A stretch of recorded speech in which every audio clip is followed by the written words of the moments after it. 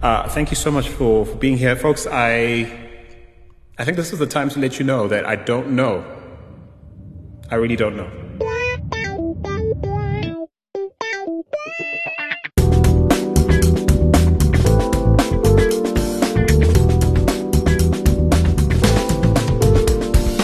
Hello and welcome to the African Tech Roundup, episode 137. This is where we round up the most important tech, digital, and innovation highlights from across the African continent.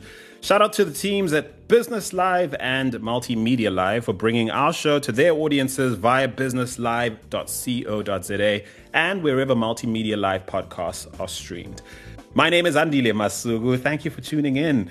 Now here's to hoping you are healthy and safe, as the world braves the COVID-19 crisis, a situation which will be the subject of this particular installment of the show. And so joining me today, I'm pleased to say, in the guest co-host seat is returning friend of the show, Iginio Gagliardone. How are you doing, man? I'm doing very well. I'm under lockdown, as everybody, I'm sure, listening to the podcast. And it's a total pleasure to be back in the new seat. It's quite comfortable. You have a fresh new baby on lockdown that makes 3. That must be crazy right now. Yeah, we didn't plan it. Newborn and lockdown are not the perfect combination, but I can also see it as an extended paternity leave, so I can't complain. Alessandro? Alessandro is the first name, and the second name is? I believe it's Andile. It is Andile. I'll have you know I'm more partial to the second name. I'm sure you are. Well done. You really called your baby Andile. I did. Actually, it took a long time. We didn't have a name when we left the hospital, and it took us a full 10 days to come up with the 2 names, but now we're really happy. That's incredible. I happen to be the third born of 3 boys. Wow. So it's quite interesting that you have as your third born Andile, which is quite a thing. That's really interesting. Listen, for those of you who don't know Iginio, he's associate professor in media studies at Wits University, and he's also an associate research fellow in new media and human rights in the program in comparative media law and policy at the University of Oxford. He's also the author of a book called China, Africa, and the Future of the Internet, which of course provided the springboard for our discussion the last time he was on this show. That was episode 132, would you believe? It was a fascinating episode entitled, Is the Africa-China or China-Africa Tech and Innovation Dynamic Win-Win? Well, it's now among the top 5 most listened episodes we've ever published. Congratulations, man. Thank you for bringing your swag to our pad. Thank you. I had no idea that I made it so high up in the list, but it was, for me, I had a few podcasts in my career. It was definitely the most fun I had. So speaking with you and also Rumen was a total pleasure. So thank you for re-inviting me. The pleasure was certainly ours. A lot of what we talked about in that episode, obviously resonating with what was, topical at the time, but certainly more so what is now evolving as a much greater narrative about the role of China in Africa and the role of tech in that narrative. And of course, everything you've researched and brought to bear in that discussion, truly, truly, truly gold. If you haven't listened to that show, again, it's episode 132. It's entitled, Is the Africa-China, China-Africa Tech and Innovation Dynamic Win-Win, featuring Iginio Gagliardone. You can find it on our website at africantechroundup.com right now. But before we push on, we have a special guest joining us today. Hello and welcome to the African Tech Roundup, Professor Landry Signé. Hello, thank you very much for having me. The pleasure is ours. Thank you for making the time. I'm actually going to take a deep breath before I introduce you to the village, Landry, because your bio is quite a read. But I think it's quite important that people have a better sense of why you're here today and why, we're really privileged to have you factor in on our discussion. So Landry is a senior fellow in the Global Economy and Development Program at the Brookings Institution. He is a fellow at Stanford University's Center for African Studies. He's the chairman of the Global Network for Africa's Prosperity, an Andrew Carnegie Fellow, a 2016 Woodrow Wilson Public Policy Fellow, and he is also now a full professor and founding co-director of the Fourth Industrial Revolution and Globalization 4.0 at Thunderbird School of Global Management. Before I carry on, Landry, where were you born? Thank you very much for the too kind introduction. I was born in Cameroon, and I grew up in Cameroon. I spent time between Cameroon, France, Canada, and the US. But then before your current sort of full professorship, you were a professor in Alaska? What are the coldest places on earth? You're from Cameroon. Yeah, I'm struggling. Let me tell you that probably Montreal, where I spent many years, was colder than Anchorage. At least when I spent a few days there, because people told me, well, it is much warmer now. However, my coldest year that I spent since I was born were the year I spent in Montreal. Wow, that has to be global warming, because to my mind, Anchorage should be easily colder than Montreal. In my mind, anyway. Listen, I'm not even done with your bio, as you know, Landry. So let me just carry on and, I'll check in with you. Landry is also a Desmond Tutu Fellow. He is a World Economic Forum Young Global Leader. And then prior to all this, Landry was a managing consultant of a strategy firm, as well as a visiting scholar at the University of Oxford. He's also served on a bunch of boards, including that of Ampion Catalyst for Entrepreneurship and Innovation in Africa and the United Nations Association of Canada, Montreal. And he was appointed by a United Nations Under-Secretary-General to serve on the Global Network on Digital Technologies for Sustainable Urbanization. Now, Professor Signe has also authored many academic and policy publications focused on the African continent, the global political economy, politics of economic reform and foreign aid, emerging and frontier markets, institutional change, political regimes. Listen, the list goes on. But perhaps most importantly for our discussion today, Landry is poised to have a new book published called Unlocking Africa's Business Potential. Now, the idea is not to position him or ourselves as the preeminent authorities in any of these subjects, but it's certainly our intent to make the most of this amazing brain. Thank you so much again for joining us, Landry. Thank you very much for having me, and congratulations on your great show. Everyone says singing your praise. I humbly receive the affirmation. And again, I am nothing without amazing company. So Iginio, thanks so much for fielding the offer to co-pilot this episode with me. Between the two of us, I think certainly more ideas than we do have space on this particular episode. But we're going to give this a roaring try. We want to unpack over the next short while our feelings about COVID-19, as interested and affected parties, thoughtfully sorting through some of the ideas that are bubbling to the surface around the economic impact and recovery theories that are making the rounds on the internet and in academic circles, but also in media circles. Now, I'm not going for a myth-busting public service announcement vibe with this show. My intent in inviting you both here is to curate a conversation that is less a deep dive into, say, the medical science side of things, but more maybe about analyzing Africa's socioeconomic prospects from a resilient standpoint. So I'm hoping that we can make sense of the ongoing fallout, as governments, everyday citizens, institutions, basically all of us decide how best to respond to this crisis. I want us to consider the practical trade-offs, the adaptations, the sacrifices that Africans and perhaps citizens of the planet might need to prepare to make in order to survive and then thrive when this is all behind us. So the thing we'll do, Landry, is use some of the themes from your new book as a springboard for the discussion. And then we'll try and work out to what extent the COVID-19 situation either challenges or validates some of the deductions you've made in that book. Does that sound good, guys? Sounds great. Absolutely. Okay, so let's start this way. Perhaps by you guys telling me what immediately pops into your heads when you think COVID-19 and Africa right now. What comes to mind for you, Iginio? Well, I think the thing that comes to mind are many, but I think it's experiment. And here in South Africa, unfortunately, I have not a continental perspective on this one because I'm locked down. And with 3 kids, you can't just explore too much what's happening around the world. But we are in day 21 of our lockdown. And as part of it, there has been a ban on alcohol, a ban on cigarettes, a ban on traffic, basically. And of course, the obsession is very much on the disease and how to prevent people from dying.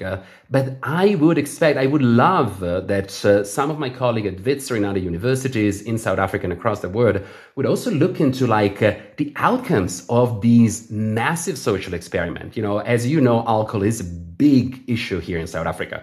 And people have to go dry all of a sudden, definitely with the extension.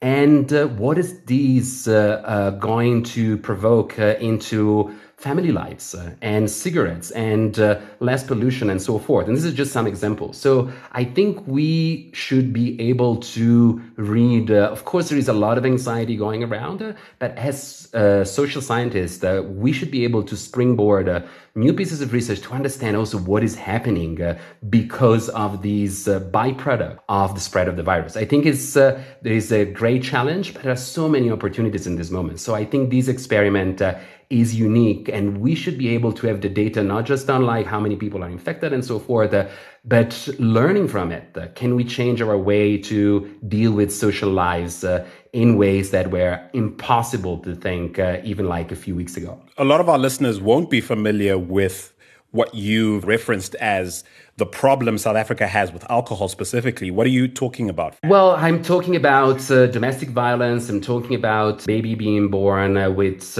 issues related to abuse of alcohol by mothers and so forth. So this is in the news on a regular basis. If you are a listener of the most common radios, this is a problem that is talked about. It's not under the carpet. But now we are in a completely different scenarios.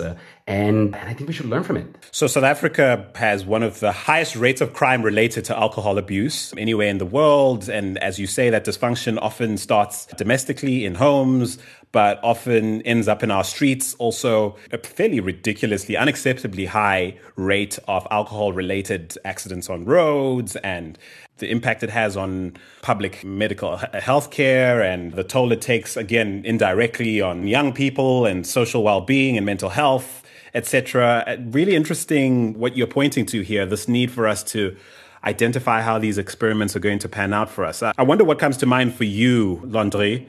Many questions come to my mind when I heard about the word COVID-19 and Africa. So what are the key vulnerabilities in Africa when it comes to COVID spread? So as we know, African countries are facing numerous challenges and policy constraints, which increase vulnerabilities. Let's talk about the limited preparedness for epidemics. Until mid-February, almost no African country had the ability to really detect the virus. Fortunately, the African Center for Disease Control quickly empowered many of the countries in the continent.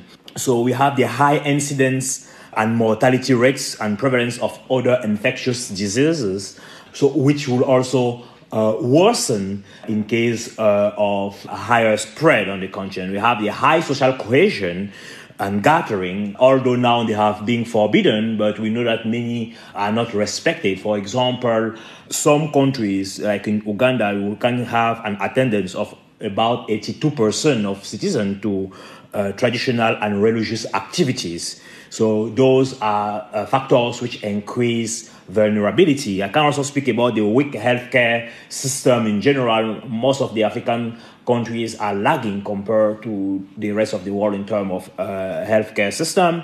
You have the limited capacity to provide critical care due to weak infrastructure. Some countries have less than 3 ventilators in case of a worsening situation for citizens who may be sick.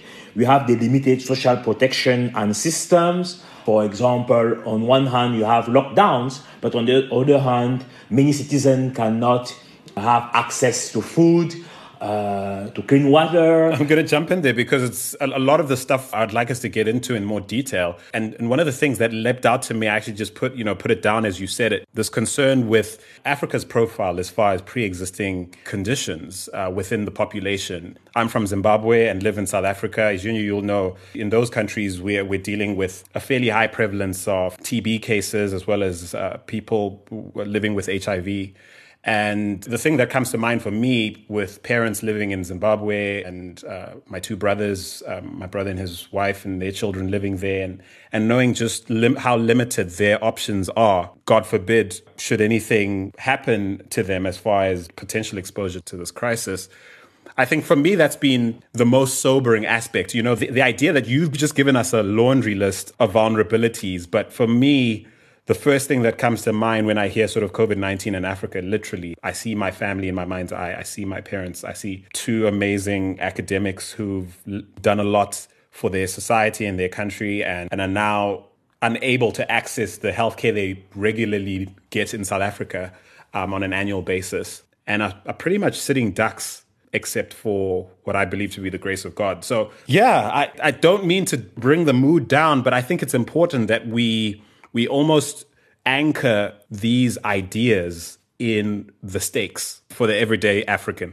You are absolutely right. Yesterday night, an African-American friend of mine sent me a CNN video showing people in Kiberia, in the slum in Kenya, and who were competing to receive food because now they are not technically allowed to sell. They were informal small trader, so they don't have necessary revenue and they don't have access to in quantity and quality to food and to clean water. I have seen no social distance amongst them. Many people fighting to get some food.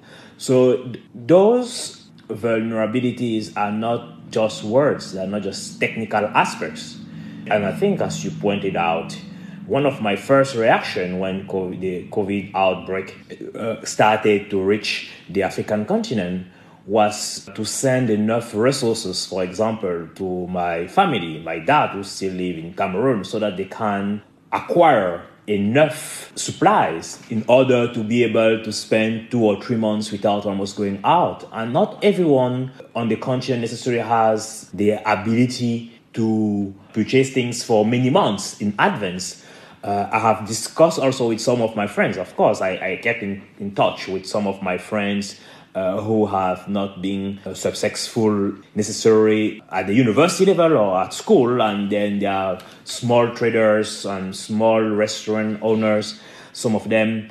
And I can tell you, it is shocking. They cannot easily feed their family. So the reason why it's important to connect both those personal history, I think, with the broader systemic consideration, which make us better understand the leverages also that we can use to fix or to help provide the most effective response first to the health crisis, but also to the broader economic crisis, which is also looming.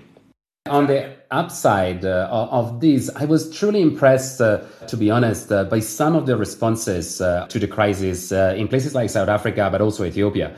And I'm not a fan of the idea of international development. It comes with a lot of baggage. It comes with the prehistory of colonialism with it. But I think also the exposure to certain ideas where Landry, I think we also share these, the experience in the world of international development and policy making. And I think exposure to scientific evidence that sometimes went wrong, let's be clear, as also enables some leaders in Africa, as compared to Europe, to be able to listen to the evidence and the science. And we see what demagogues in Western countries are doing.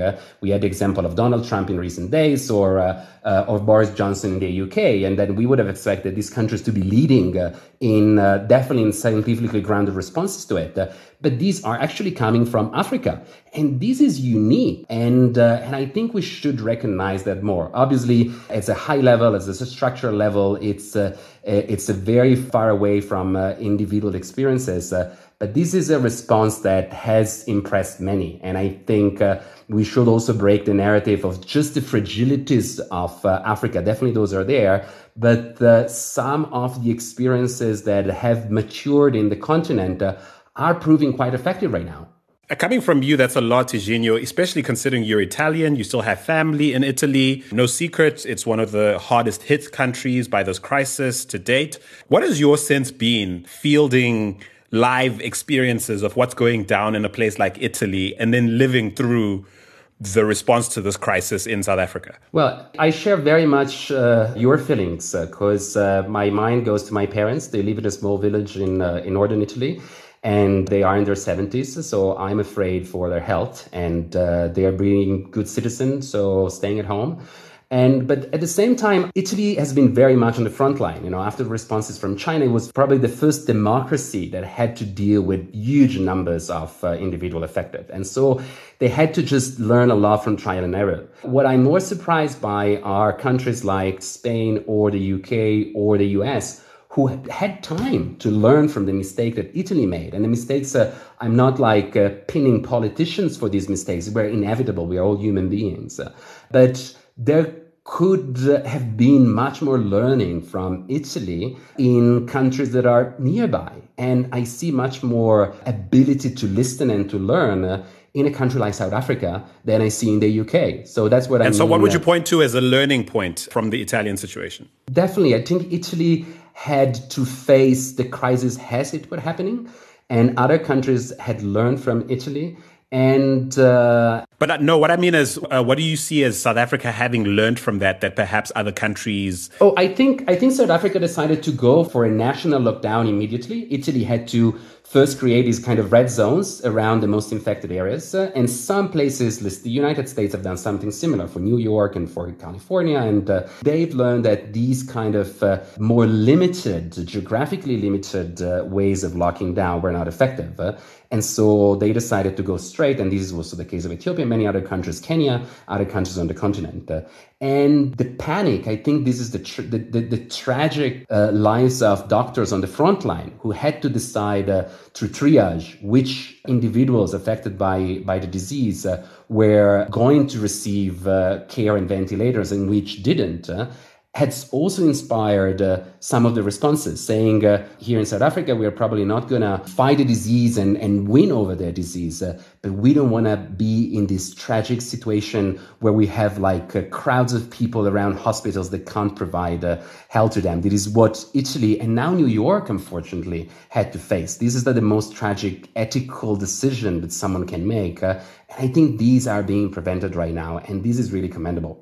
Landry, I've been digesting insights that my wife Stabiso has gleaned. Stabiso is a health economist, and she recently attended a webinar hosted by the International Health Economics Association.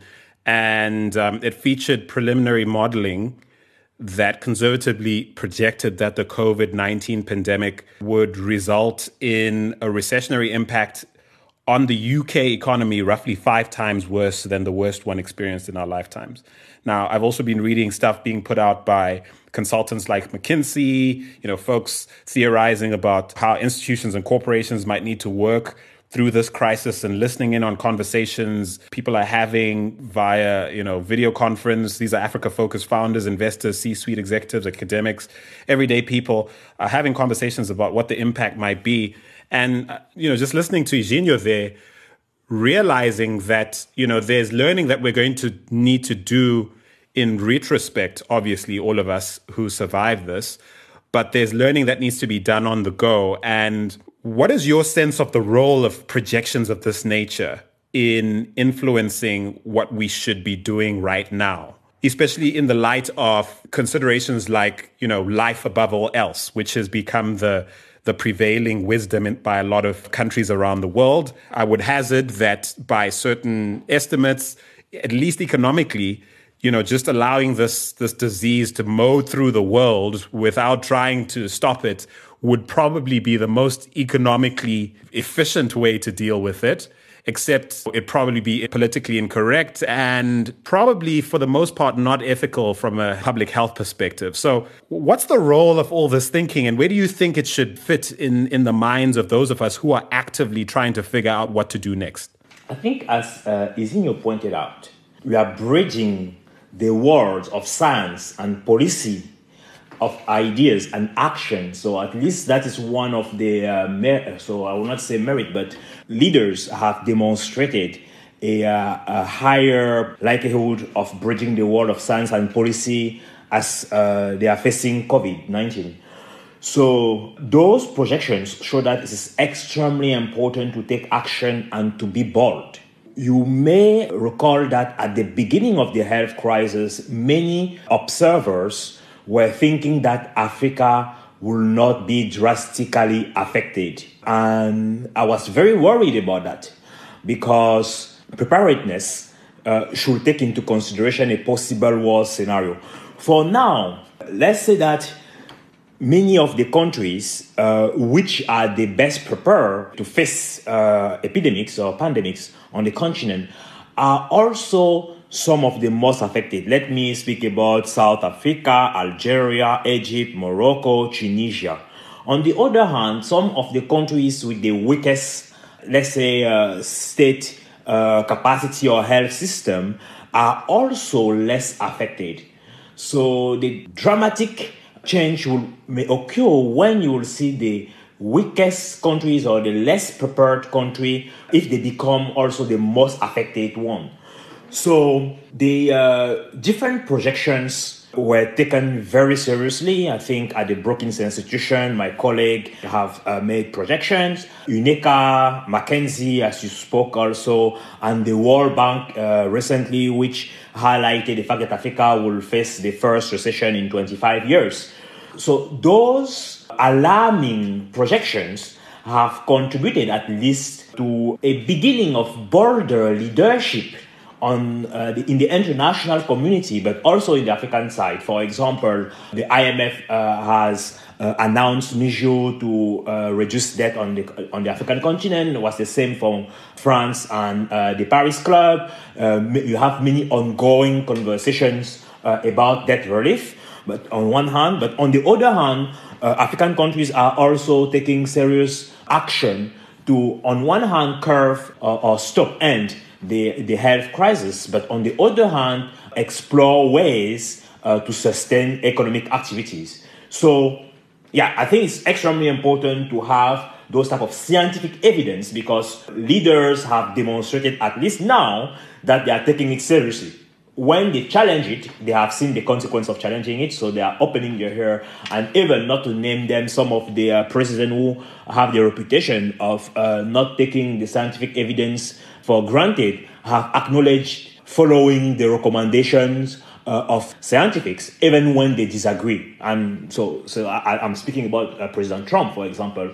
In one of his press conferences, he clearly said that he doesn't necessarily share the viewpoint of some of his doctors or experts. However, he has still taken action to follow on their recommendations. So some of these bold moves Landry is alluding to include, the experiments you were alluding to, Iginio. I mean, let's take something as on the surface, perhaps noble and unassuming and unproblematic as banning the sale and public consumption of alcohol, cigarettes. That is an unprecedented, depending how you look at it, an unprecedented overreaching of moral regulation, which has, folks like me, a little concerned that we might look back on these times, and granted, we'll be grateful that the projections and the science emboldened our leaders to make these bold boss moves on one hand, but on the other, we might look back with regret at how much of our freedoms and our personal rights to self-determination we gave away in the name of sort of protecting ourselves from a virus. No, I think you're absolutely right. I want to make sure that I'm not a prohibitionist. I enjoy my glass of wine here and there and my beer with friends. So I'm not. And to balance that, by the way, I do not drink alcohol. If anything, I'm making this observation, observing how many fellow teetotalers have been very vocal on social media on some, hey, I hope it never comes back, and I'm like, wait a minute. No, but my point is exactly, that's what I make. Of course, the medical scientists are at the forefront, and it's so important. But I think this could be the value of research in protecting freedom of expression. So there should be, I'm not in favor of expanding the ban for the next years or future to come. But if we had the information, if we had the data that's showing to people who overindulge in alcohol of what has happened into these 3 weeks or month and a half, and how many lives were saved, how many incidents of the cases of domestic violence were avoided, how people find their way into an alcohol-free routines and so forth. If we had that data that could tell us what we gain and what we learned, that would be incredibly valuable information for public campaigns. Say, you know what, when we turned it down, that's what happened. And why don't you, as an individual with free choice and freedom of expression and freedom to decide what is your path towards happiness, take that into account. That opportunity is not going to come again. Yeah. And that's where I say that the focus has to be in protecting ourselves and protecting our communities. But if people don't have 3 kids as I do and can use their brain power to solve some of these questions, I think it will be so valuable in the years to come. Should research point to the fact that Italy, for example, typically has a much higher consumption rate of tobacco than other parts of Europe, and maybe that played a factor, along with a generally older population, among other factors? It might prove to be a very strong case for shaping policy around tobacco, for instance. But I suppose what I'm talking about is, for the most part, almost unchecked wholesale transfer of regulating human moral activity that we're sort of giving over to our governments and perhaps large tech firms, which we'll talk about later, and really not thinking about where that could lead us if we're not careful. Let me say that exceptional circumstances, those are part of the social contract. If you think about the notion of modern state has emerged, citizens were giving up some of their fundamental rights and freedom in order to receive protection from the state in a specific territory. So we have to make a distinction between perhaps democracies and non-democratic countries. So those exceptional circumstances which empower some of the leaders to restrict some of the freedom of movement, among others. Technically, in democracies, things should come back to normal. And if not, you also have the check and balance system where they are within the executive, the judiciary, and the legislature to ensure that, or to reduce, at least counter the power of the executive. Where I may be a little bit more concerned is mostly in non-democratic countries, or in, let's say, democracies of weak quality, where you have hyper-presidentialism and where the level of checks and balance, what we call horizontal accountability, may be lower. However, I think that under exceptional circumstances will not be responsible for leaders not to take the proper course of action as long as they respect the Constitution and as long as the other institutions which are playing an oversight role could step in when the situation come back to normal. So it is mostly non-democratic countries where coming back to normal may be more complex, because those will also require a mobilization of the civil society, or will depend on the goodwill of the leader. I'd like to push back on that a little bit, because it is my experience as someone who didn't choose to be born in Zimbabwe black in 1984 to a recently independent Zimbabwe, that social contract was not one I entered into willingly. And of course, I don't want to conflate my concern with our thinking around these issues with the idea that nothing should be done and that sovereign governments shouldn't have the right to sort of act in the best interest of their countries if it means sort of impeding on certain rights and privileges from time to time. I do just wonder if we are applying ourselves sufficiently, especially in the context of democracy, to how and when that ought to happen, if those conversations are adequately taking into account the lottery that determines where you're born and the varying levels of access to privilege that affords you. Some have argued that perhaps this is not the time to have that argument, given how, as we discussed earlier, we still have families confined within the borders of countries that are experiencing crazy vulnerabilities. But the fact is, I think COVID-19 is giving us an opportunity here that we should grasp, which is to face up to the realities of what this system is set up to do and do well, for whom and when, and what the limitations of those situations are. If you understand what I'm meaning, guys, I don't know if you guys feel me on that. Yes, I think no system is perfect. Even when you speak about democracies, we have different qualities of democracies, from perhaps the electoral one, which have a lower level, for example, of political rights and civil liberties, and perhaps weaker checks and balances, to more liberal type of democracies and substantial type of democracies, which probably provide a larger space for participation, for competition, and human rights, economic rights, among other factors. So I think this is an important time to have all those conversations. I don't think that is a conversation for later, but we need to also make a distinction. And I want to be certain that I understand your question. Are you suggesting that, for example, as lockdown and quarantine, freedom of movement, for example, leader may not do so, but we have to make a clear distinction. And the clear distinction here is between what is absolutely necessary to end the health crisis and additional measures or abuses resulting from those actions. Okay. So abuses should not be tolerated.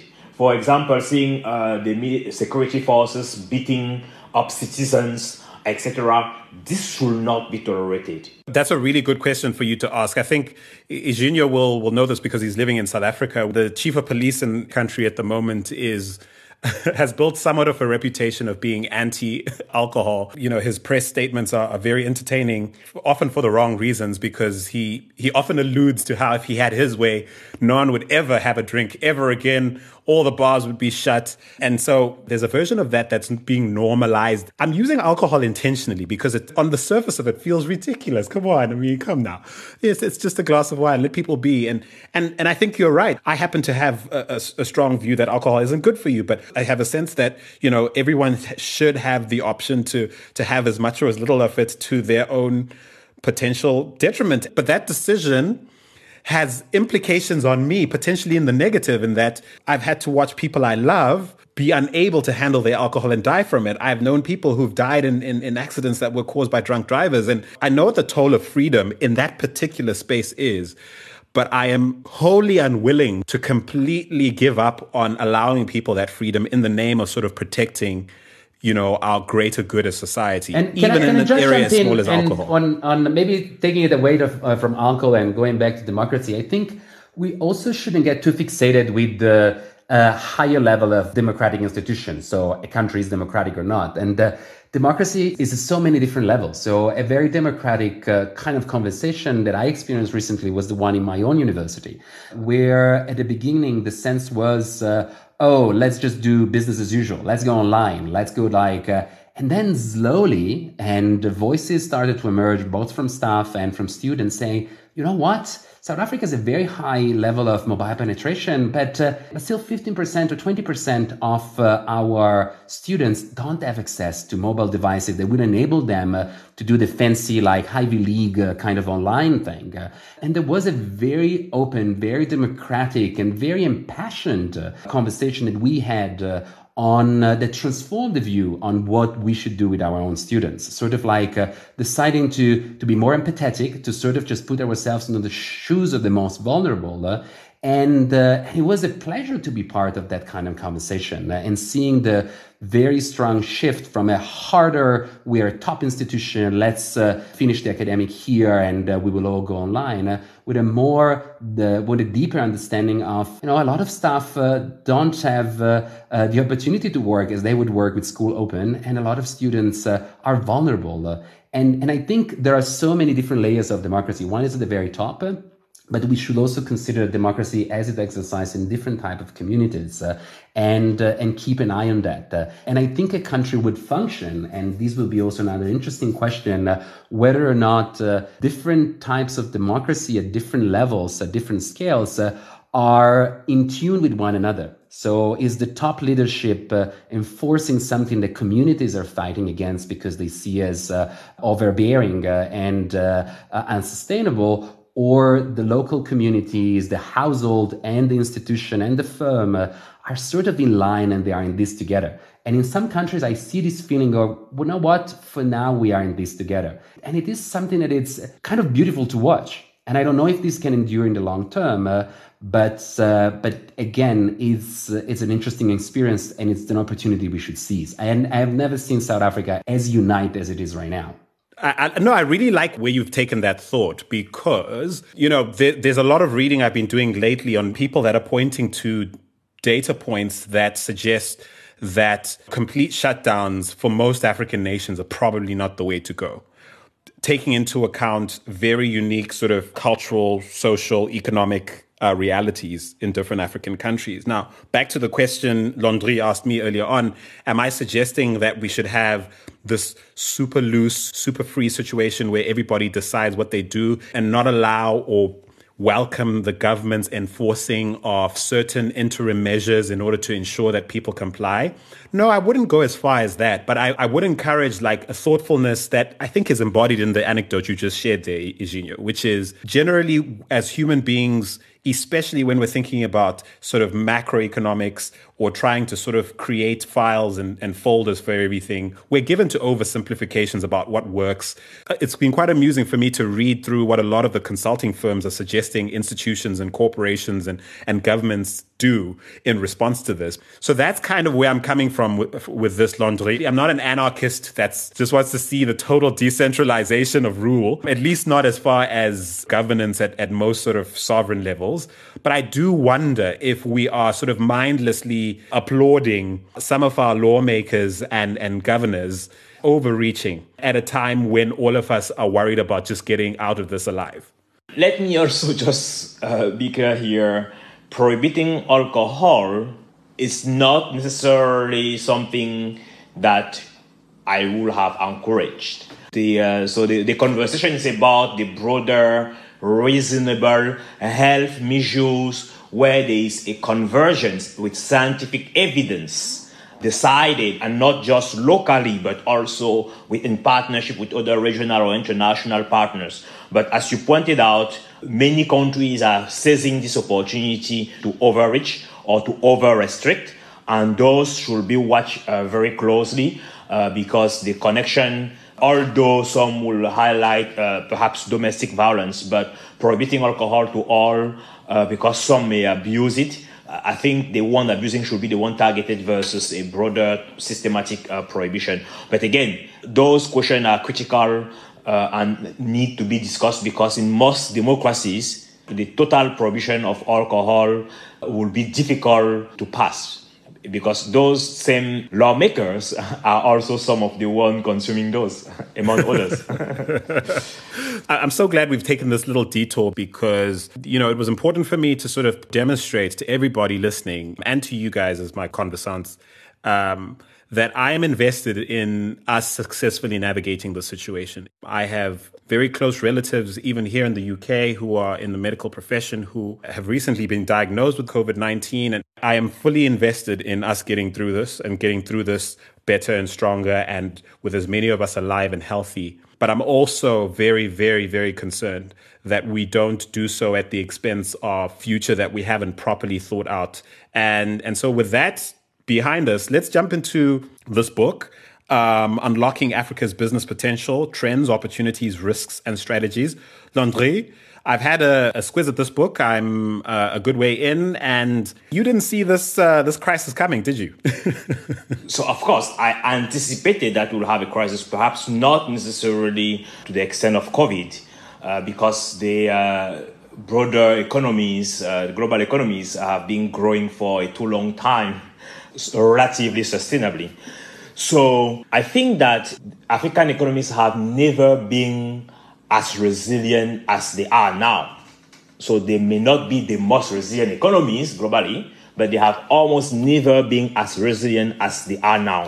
And these are for many reasons. Of course, the level of competitiveness has substantially increased over the past couple of decades, with many African countries represented in the top 100 most competitive countries globally. Not enough to my taste, but an increased number and many, so it's a good news. You also have, of course, some people may consider it as a negative point, but I think the African population is also an important strength. If well managed, we have the increase in terms of accountabilities. If you look in the late 80s, most African countries were authoritarian, if not all. Now we have an increased number of more African countries living under a democratic regime than the contrary. And sorry, can I pause there? Why would people look at population growth as anything but a good thing? Because you have the demographic transition. And as of now, the continent needs something around 20 million jobs per year. So, of course, number will fluctuate, with some estimate about 11, 12 million to 20 million jobs per year. So there's a shortcoming in terms of unemployment is one of the major concern. So, and the high level of poverty, as you know, countries such as Nigeria and Democratic Republic of Congo have some of the highest proportion of poverty globally. So that's why some consider the African demography as a potential curse. I think instead that he could offer a tremendous opportunity, but of course, leaders also have to better manage the demographic transition. They have to empower the youth, increase the level of education achievements, and also adjust, train the young people or to the work of the future. So I think if well managed, the African population is definitively a blessing, but if well managed. What in the writing of this book do you point to as Africa's role as far as an opportunity to position cleverly and emphatically? So we'll talk about how you thought of this in the writing of this book, which was, I imagine, done mostly long before this COVID-19 thing even became a thing. Absolutely. But yeah, so what was your sense of what was, I don't want to call it broken because I don't think you used those words, but you definitely point to attention and the sort of opportunity that you, I think, describe Africa as being in a position to contribute to solving for or positioning around. So I see, let's say, about 10 to 11 trends, broader trends. So before highlighting some of those trends clearly, so I wanted to mention, of course, the broader competitiveness of the African economies that I highlighted there.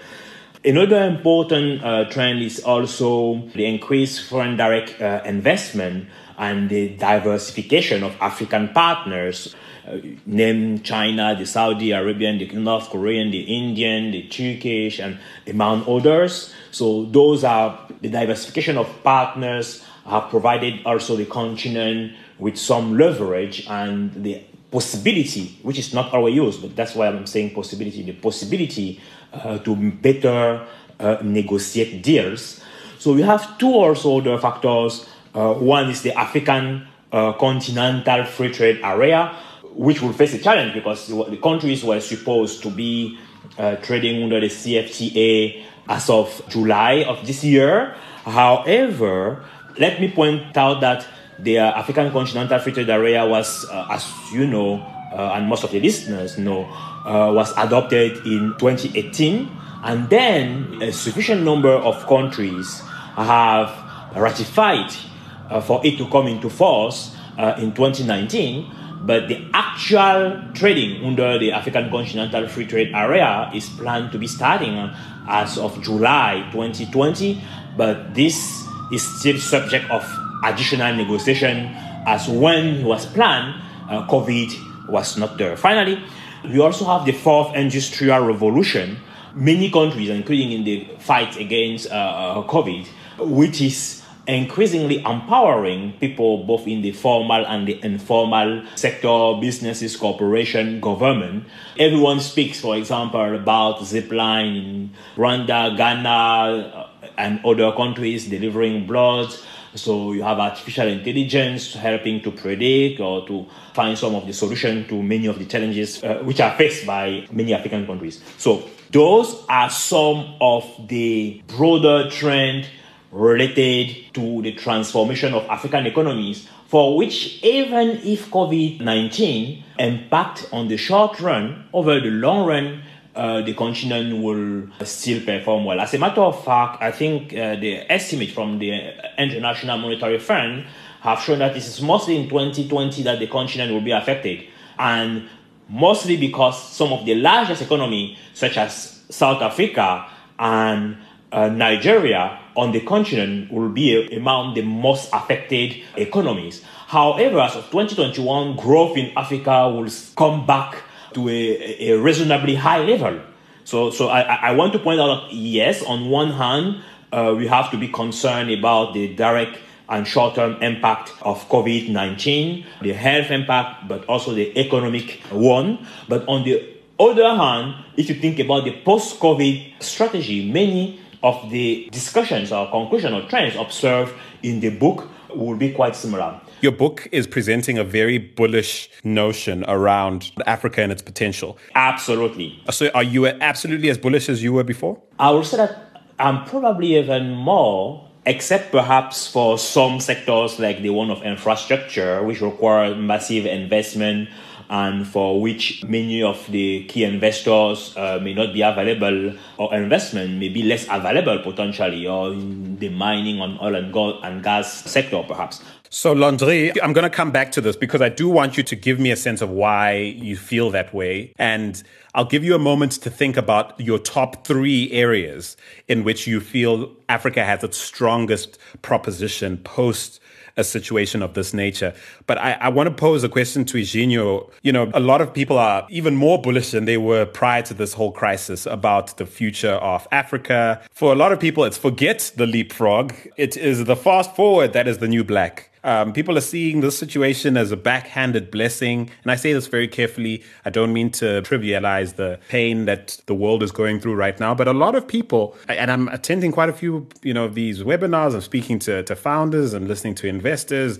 And a lot of them are seeing this as a backhanded blessing. And so my question to you is, can we really innovate our way out of this to a new normal that's actually better for everyday Africans than everything that came before? You spent 10 years writing a book about what arguably is the most pragmatic relationship Africa has with a foreign trade partner, which is China. When I say pragmatic, I say relative to what is often rhetoric first or values first or rhetoric forward engagements that typically characterize relationships with the US and parts of Europe and the UK and so on. You might have some pragmatic insights about how cautiously optimistic to be. I'm very optimistic. I share Landry's view. And I want to use this is hopeless. I have 2 hopeless optimists on this call. I can't believe it. I want to use an image that you just created. You gave a minute to Landry to think. I think these can be seen as an opportunity for some countries. Clearly not all countries in Africa, or not all countries anywhere in the world are ready for seizing these in equal ways. But to pose and think about vulnerabilities and strength. And if this is done properly, it's not just like, let's rush back to business as usual and forget about this very difficult moment. There is clearly a lot of anxiety in our hearts.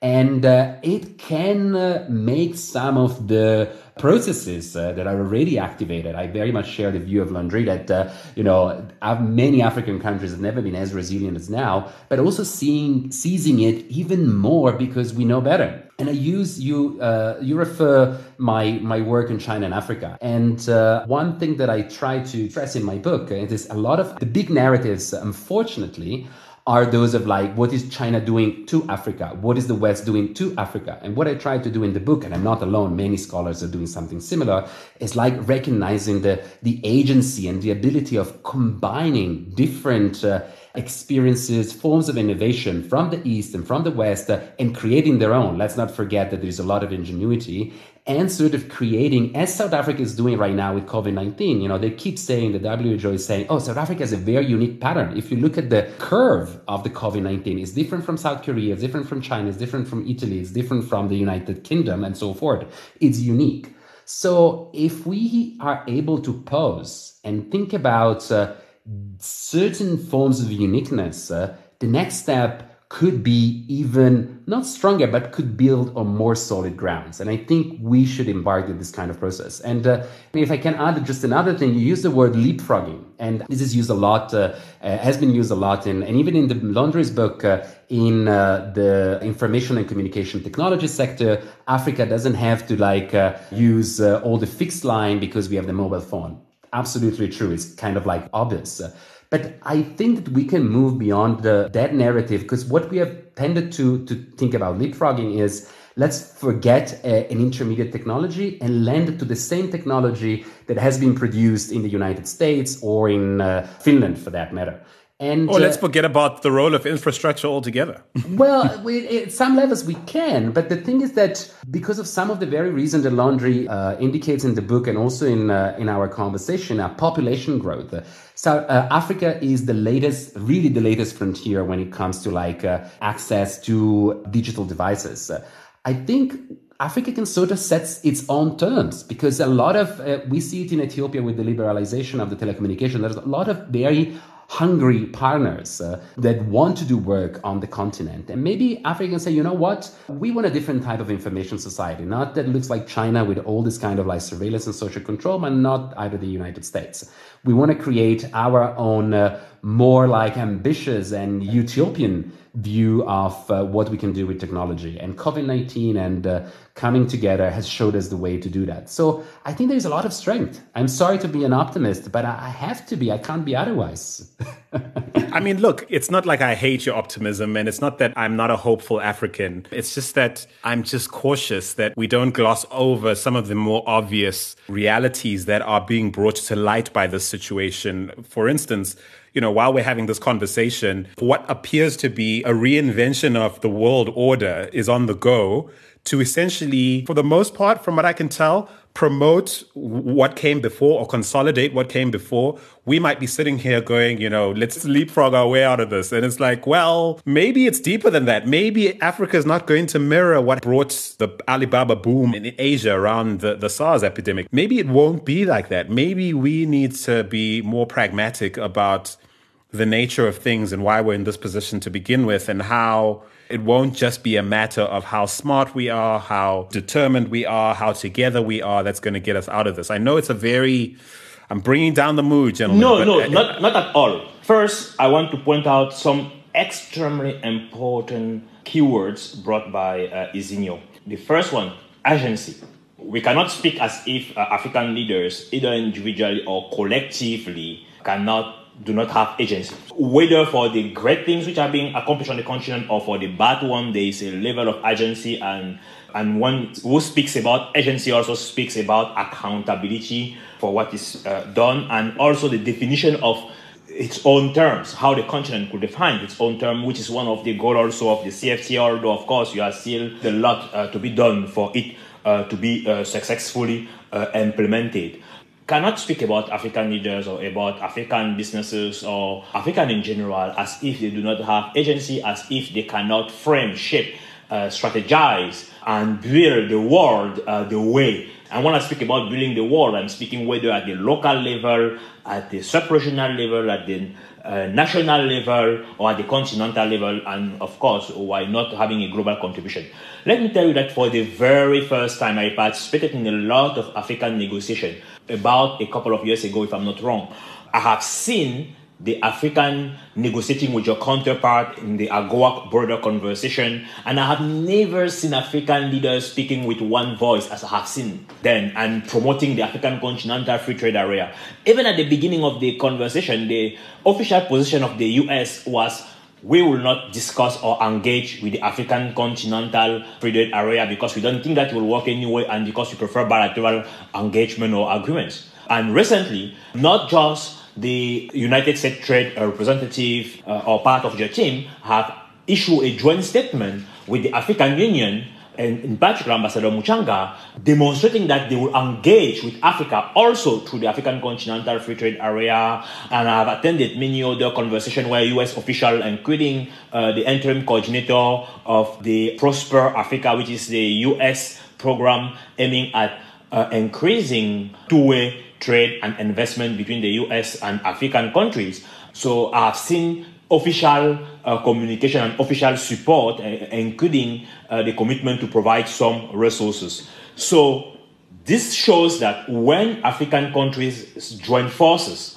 and speak with one voice, we can see clear outcome, and including when engaging with the biggest powers. I'm really encouraged to hear that. I've never heard, and certainly it's never been on mic on our show, that level of affirmation of just how much progress is being made as far as Africa being able to stand up for herself and represent our own interests. I was the very first surprised, believe me, because I have been working also with many African countries, the representative ambassadors here, and I give some briefing before the negotiation. They usually have a meeting with experts to provide briefings, insights, and provide some strategies. But I must tell you that I was the very first surprised to see the unity in the African position and in the representative. So I interrupted you. You have a thought, and I want you to get to that thought on your way to the final thought, which will be, give us your sense of the top 3 things that you think coming out of this crisis, Africa would do well to position around in order to assert itself in what's coming next. But don't lose your thoughts on your way there.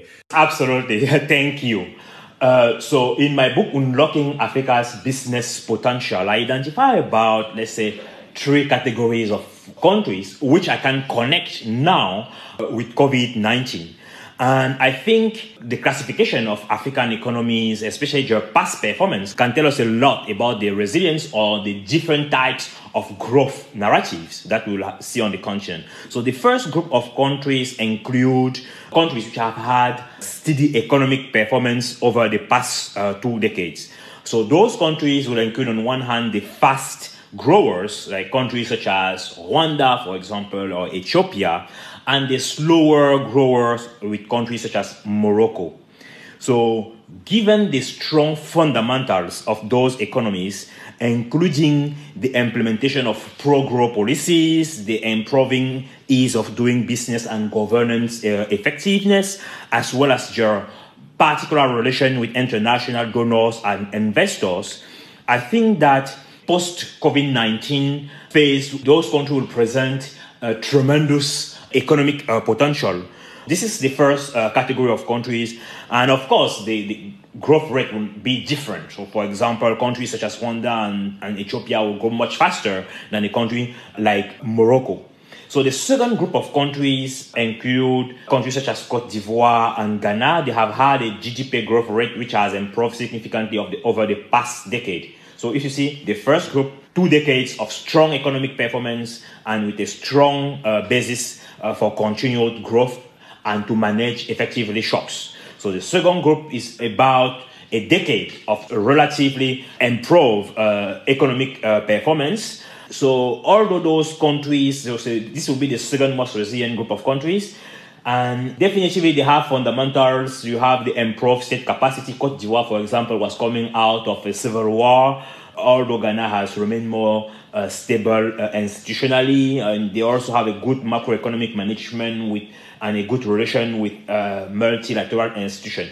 So those countries will have a lot of potential. However, so depending on which policies will be adopted by the leadership, the growth could continue and eventually at a faster pace. So perhaps the third group of countries is definitely the country where we'll have more heterogeneous outcomes. So this group of countries include countries whose economic performance have been either very slow or have substantially oscillated between growth and decline over the past 2 decades. So the slow growers will include countries like Central African Republic, Chad, Zimbabwe, or the oscillating countries will include countries such as Gabon, Malawi, Nigeria, or Angola. Overall, some of those countries are more exposed than others. If I speak about Angola, for example, China was the primary buyer of 61% of total Angolan export, to which I can connect also the over 10 billion in all-back loans that China provided to Angola. So given the broader context of the reduced spending of China on those type of issues, the countries such as Angola, which are relatively dependent on a few number of importers, will be the most affected. So I wanted to highlight at least those elements of resilience. So we have different group of countries, and within the 3 main categories, we will also have a different subcategory with different level of resilience. And that is the reason why I'm telling you that I'm even more bullish now than before, because except for some sectors, of course, I spoke about infrastructure resources will be much more difficult to secure than before. Now, turning on some core elements of the book or some major trends so that I observe and I know we don't have a lot of time, so I will not go into details, but I suppose we can. Yeah, for anyone who's interested, well, the book's going to be out shortly, but perhaps a sweetener just for our audience. Absolutely. So the book will be out on April 27th, but it's already available on April 20th. So by the time people hear this, it'll be available. People can go get it. It'll definitely be available everywhere books are sold online. So go ahead and look for it. You can go Google it, and we'll put a link to it in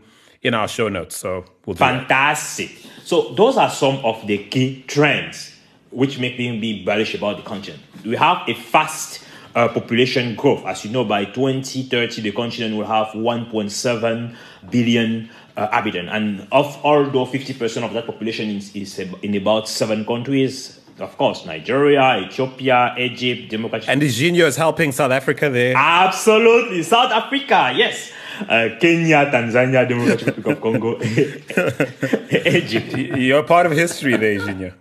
So we also have a growth of the middle class and household consumption. I don't like to speak too much about middle class. I prefer to speak about the percentage of people with available discretionary income. So they will be slightly affected during the COVID crisis, but will jump back quickly again after the COVID crisis. So as a matter of fact, they may reach up to 43% of the population by 2030. And when you speak about those household consumption, sectors such as food and beverage, housing, healthcare are sectors where we'll have a steady growth given the population growth, but also the income growth. I can also see how that's going to become much more of a priority for people in that category who probably took some of those things for granted. After a crisis like this, I imagine there's going to be an investment in that direction to... A massive investment. And that's a good point that you made, because it's connected also to the agriculture and agri-processing sector, the manufacturing and industrial development, construction and transport, which are some of the largest sectors. We have the fast urbanization. As you know, the continent will go from 6 to 17 cities of more than 5 million from 2015 to 2030, but also from 3 cities to 5 cities of more than 10 million inhabitants from 2015 to 2030. There's one thing that we call at the Brookings Institution industries without smokestacks that people have often overlooked, which are ICT-based industry. In fact, between 1998 and 2015, export in those industries were 6 times faster than in traditional manufacturing. And those industries are characterized by their exportability, tradability, and labor intensive. So they will definitively provide opportunities for African citizens. So the effort to close the infrastructure gap will continue, although will be affected, but will substantially continue.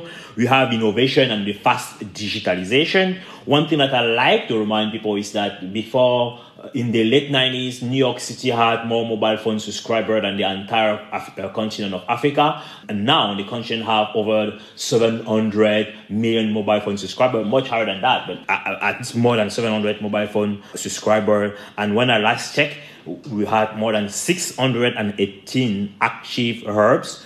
Entrepreneurship is growing fast on the continent, more than 20%. It's one of the favorite activities of citizens. You have an increased stability. So in the late 80s, 90s, most of the unstable countries in the world were based in Africa. Although we still have many unstable countries on the continent, however, stability has brought the increase. We have, for the 3 last point, the improved business environment. 5 of the top 10 countries which had the best improvement in the ease of doing business, for example, in 2018, were located in Africa. And whether the countries are democratic or non-democratic, they really understand the need of improving the business environment. We have also the fast regional integration, independently of the African Continental Free Trade Area, especially with the regional economic communities, but also now increasingly with the African Continental Free Trade Area. Outside of the Africa Union deal, what would you point to as more cohesion as far as like trade regionally?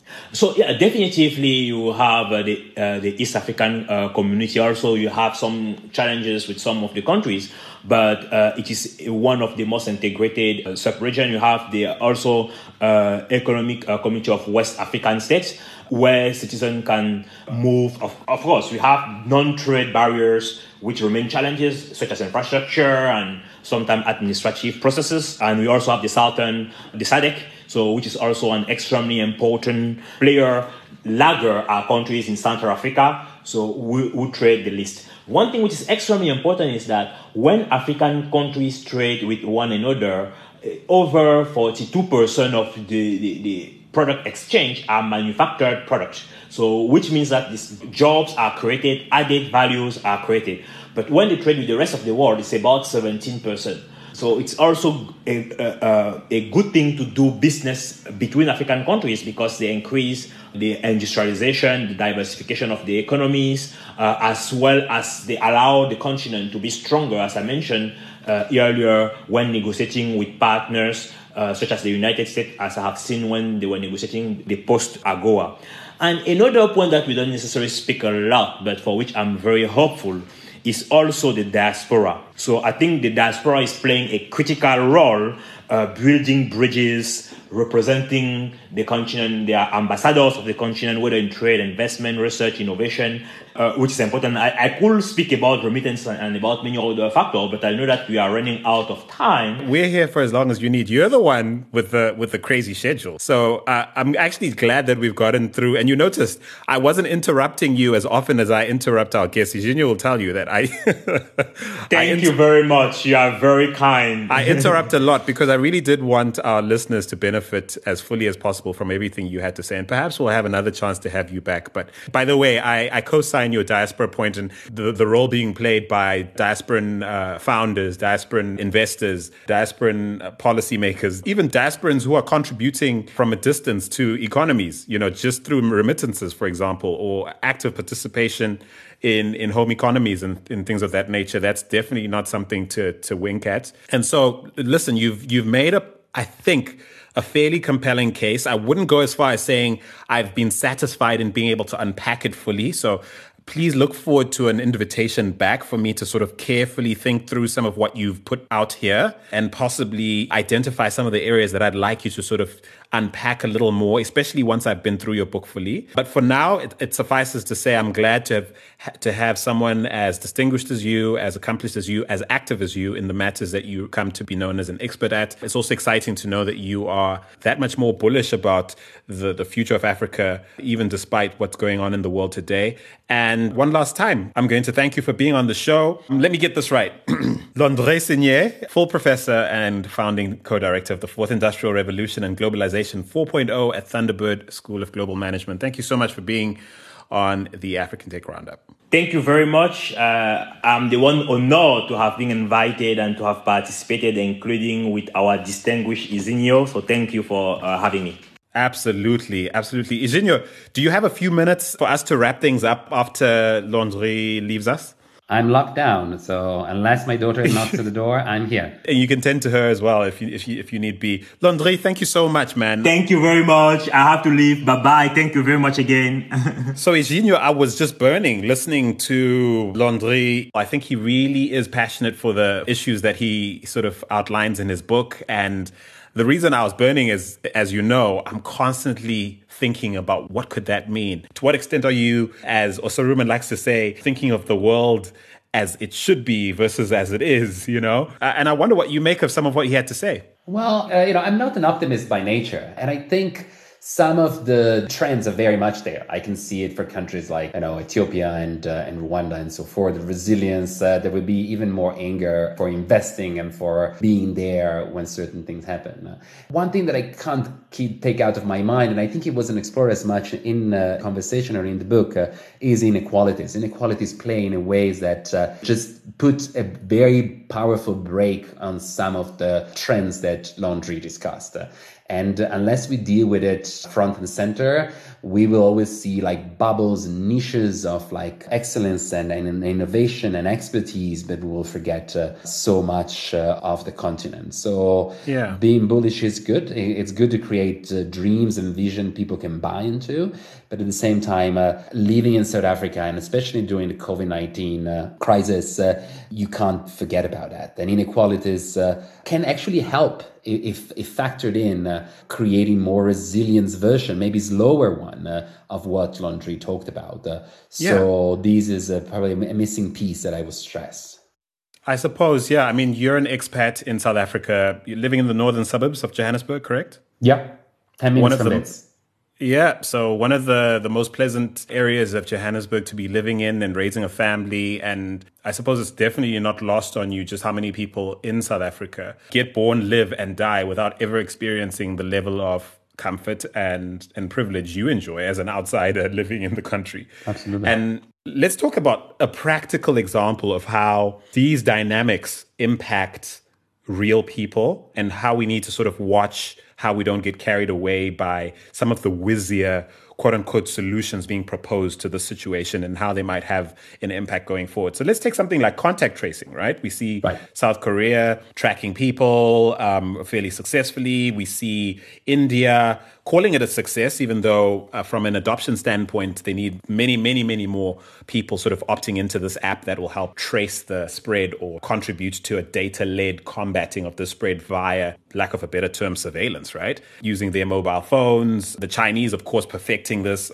Just go on Twitter and see how citizens there are showing how effectively this thing works. And technically, yes, people are opting in. They're giving permission to their mobile networks to let the government know where they are in order to get on this bus and so on and so forth. But frankly, it's getting to the point where there's a technical opt-in, as far as like the democratic aspect of this. Like they're not forcing you to tell them where you are, but they are telling you that if they can't verify where you've been, you can't jump onto this bus or into this train station or enter this apartment block or this neighborhood, right?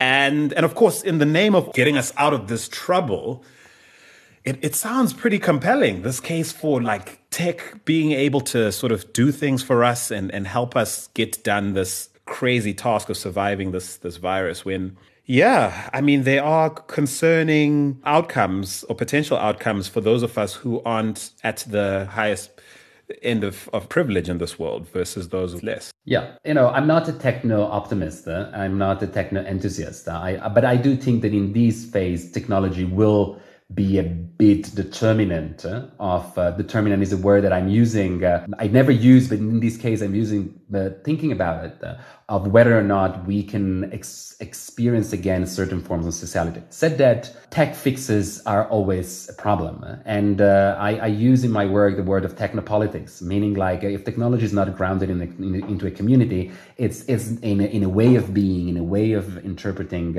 relationships of power, it will never work. And there was this very interesting case we were talking earlier on about different sections of a society being either in agreement or in disagreement towards certain measures. And there was this case, even in super surveilling China, there was a case of a man who did something that we think impossible in order to game the system, is he left his phone at home. And we do think that we keep the phone with ourselves, so it will be able to trace our contacts with other people.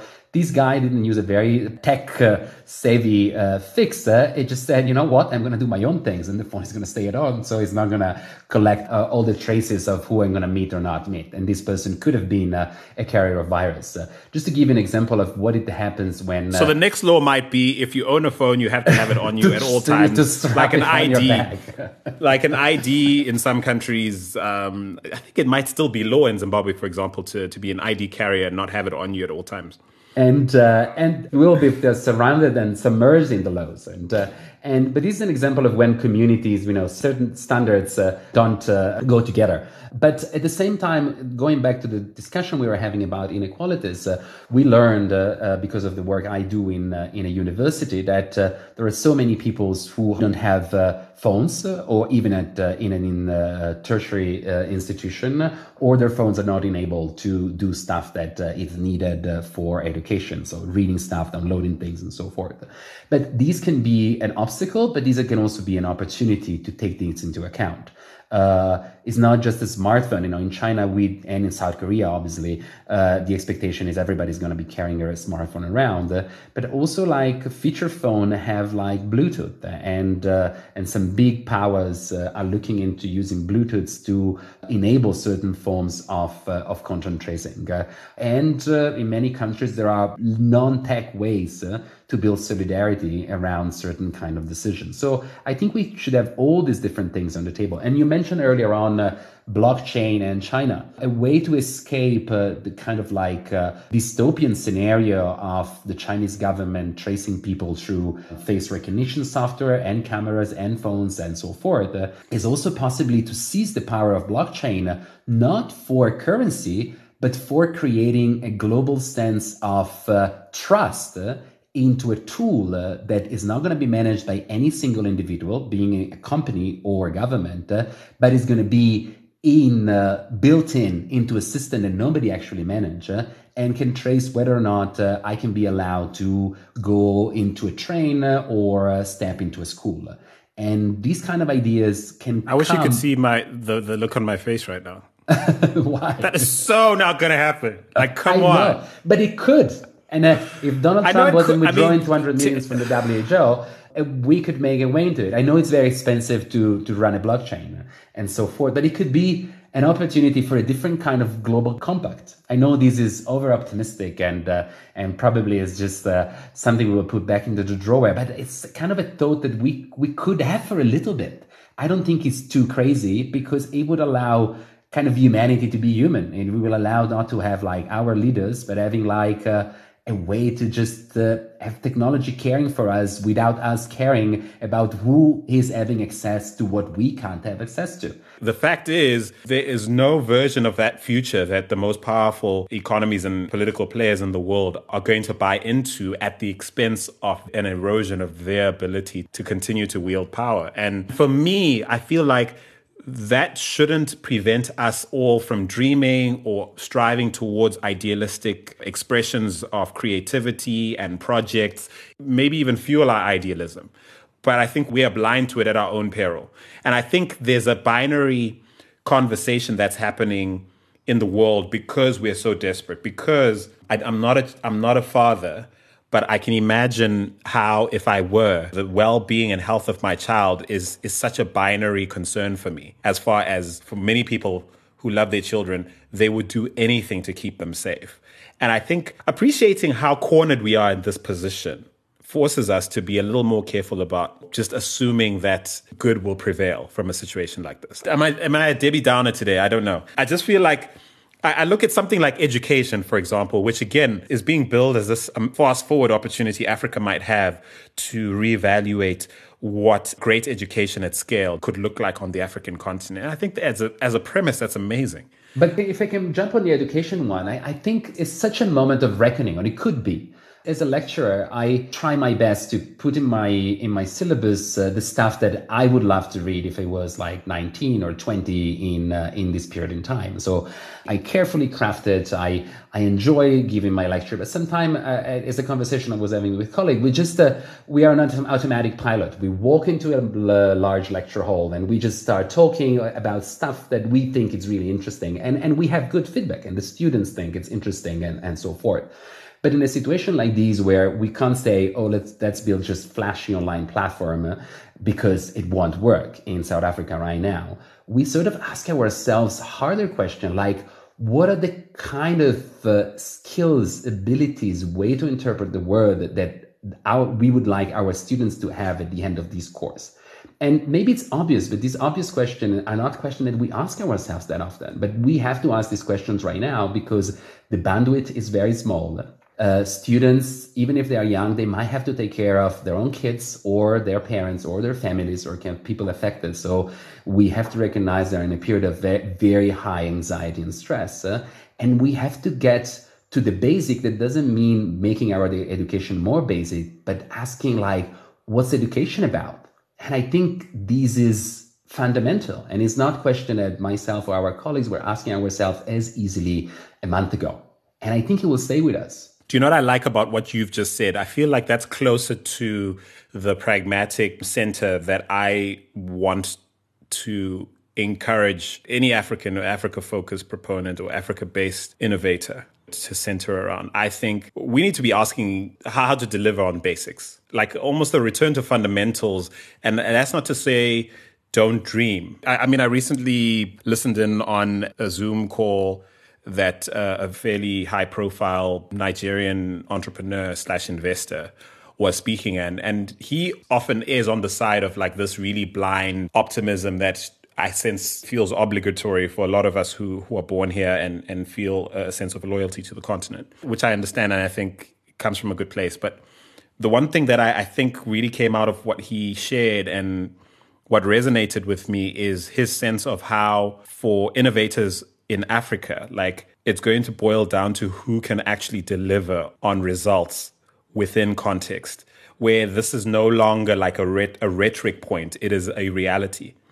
Because the world is about to get really preoccupied, the Western world is about to get really preoccupied in preventing like complete and utter upheaval economically, that we are about to find out what it actually means to be left to ourselves. This is my sense of things. That would be interesting. And I feel like if we are not focusing in a disciplined fashion on things that actually move the needle, in how we're going to replace all the, God forbid, all the people we're going to lose to this thing and the impact that's going to have on our economy in human terms. And it's so tempting right now to sort of just to sell moonshots, but I'm not inclined to sell moonshots when my family is trapped in Zimbabwe, you know, and I don't know that it's healthy that we ignore how we got to the place where there's so few ICU beds in my hometown of Bulawayo in favor of like promoting the sense that, you know, we can still fly plasma by drone. I'm absolutely with you. Tech solutionism that shouldn't have any space right now. You and I both know, like, the world is a super unfair place, and people don't get up in the morning waking up about, like, how can we fix Africa? Like, they really aren't. No. They, whoever they are, know themselves. Like, no one's waking up in the morning going, oh, my word, Africa's about to have the first recession in 25 years. No, no one is actually concerned. And so in that world, there's stories that sell the idea that, you know, we're moving the needle on innovation, on change, on inclusion. People are dying, you know, like, so I don't know. For me, it's like maybe that's part of what might be the evolution of this show, because there's a side of me, if I'm honest, I've been flipping through some of our past shows and I'm like, what was I even on? Is this even real? What was I selling here? Like, I'm starting to feel like I've been selling false dreams. I think it was a period. I think there was not in bed, you know, like when Kenya in 2010 and all M-Pesa is going to take the world by storm and Africa is going to change. And you talked about it in your show, you know, that it's happening in Kenya. And then you try to move to South Africa and it doesn't work. You try to move it to the DRC, obviously it doesn't work and so forth. I think it was a sense of euphoria. And I think this kind of like gloomier and more tragic way of looking at things paradoxically could be empowering. As much as like for some people not being on alcohol for 3 weeks or maybe 5 weeks, first 2 weeks are just terrible. And then you start saying, you know what, I sleep better. I'm less mean to my wife or my kids or why. So I think if there is a next round of innovation, is not going to be the solutionism of the people getting up and saying, let's fix Africa, but it's going to be a more grounded and more humane. It's not necessarily more, I don't know, it's not going to be the fix. It's not going to be as shiny, but possibly it's going to be more, again, the low tech. I strongly believe we still have to trial it. And maybe I will be back on the show and talking about that. The low tech, we resisted the illusion of going MOOC and going fancy and going TEDx or like edX or these. And we said, you know what? Let's use the post office to deliver the textbooks to the kids that are not into the campuses anymore. And let's just have basic conversation on humanity. And let's have the students write in their diaries as a way to learn about how the media talk about these crises and about other things. And maybe it's going to have a stronger impression on their lives than a super fancy background with the latest technology delivered at the exact time on Zoom or on other platforms. I'm vibing with what you're saying in the same way I vibed with the anecdote you shared about how, you know, you guys at WITS came to the realization that, no, we can't just afford to be, we're not the University of Sheffield. You know what I mean? We're not the University of Sheffield that can just tomorrow turn on virtual teaching and learning and just carry on. Like, no. And you don't get to that realization by not soberly reflecting on the facts as they are. And this, I think, talking about democracy, I think is a democratic forms of resistance. We accept the lockdown, but we don't accept the shiny online services. It's not that we have to accept wholesale, the whole package. A bit of it is fine because I protect myself, my kids, and I protect other people. But when I'm sold, shiny, fancy, super tech education, that's where we have to say no, because it will be completely out of place. What we expect from a new normal also has to be rooted not in this idea we're sold by consulting firms and global institutions that are looking to sort of secure the debt that they've farmed out. We need to be very careful that we don't let that agenda be set inappropriately to our detriment. And to the extent to which we ourselves are sort of advancing certain notions, we need to be clear on that. This is a time for sobriety. And that's not to say that we'll never get to dream again, nor should we stop to dream. Perhaps even, dare I say, I can't believe I'm saying this on my show, our dreams need to take a back seat right now. Probably. Or other dream, let's have other dream taking a chance when they were probably suffocated by too much hype and too much glitter. And maybe we can have more basic ones. I really, really want to thank you for being on the show. It's probably one of the more disorienting episodes I've produced. I have 7 pages of preparatory notes for this show. And yeah, we got to some things, but I think I have preoccupying thoughts that I think make sense to just air out in this raw form. And so thank you again for indulging me in, bringing to bear everything you do at Wits University. I know your role as a parent right now is on fleek. your academic career doesn't stop. And so I really, really thank you so much for being back on the show. Iginio Gagliardone, guys, go check this man out. He's got an amazing book that really has informed to a great degree my view of the Africa-China, call it China-Africa relationship that's happening, particularly as far as technological issues are concerned. It's available on Amazon. It's available on Zed Publisher on their website. Zed Publisher, that's ZED, and they're independent publishers, so support them. Yeah, rather than Amazon. If you have to choose which, it costs the same. If you have to choose which e-copy to get, I think Zed if you're going to do the choice. book via e-copy, if you're going to consume it as an e-copy, go to Zed Publishers. That's ZED. That's ZED Publishers. So put in the name of the book, which is China, Africa, and the Future of the Internet. And then, of course, ZED Publishers, and it'll take you straight to where it is. You're welcome, basically, because it's a great read, really insightful. And, of course, if you want more on the man himself, well, there's that episode I told you about, episode 132, where he unpacks that book and a ton more we didn't get to today. So go ahead and find that at africantechroundup.com. So one last time, thank you so much, Iginio. And to all of you listening, thank you so much for being here. Folks, I think this is the time to let you know that I don't know. I really don't know. I often say take it easy to close, and I still wish everyone well, safety, and I wish you safety and health. But I really don't know. I really don't know as far as what, I'm really torn about what we're here to do, in serving you as an audience and serving you as a community and serving our continent and serving humanity. I'm really starting to feel some kind of way about our role in shaping what comes next. And so, yeah, spare a thought for us, for me, and the team here at African Tech Roundup as we figure this out. And we'd love to hear from you. Let us know what you're thinking of going through. You can drop us a note on Twitter at African Roundup, on Instagram as well at African Roundup, or you can drop us an email. The email address is hello@africantechroundup.com. Give us a sense of what you think of everything we discussed and where you're at. Where's your head at? Whatever you do take it easy, Africa.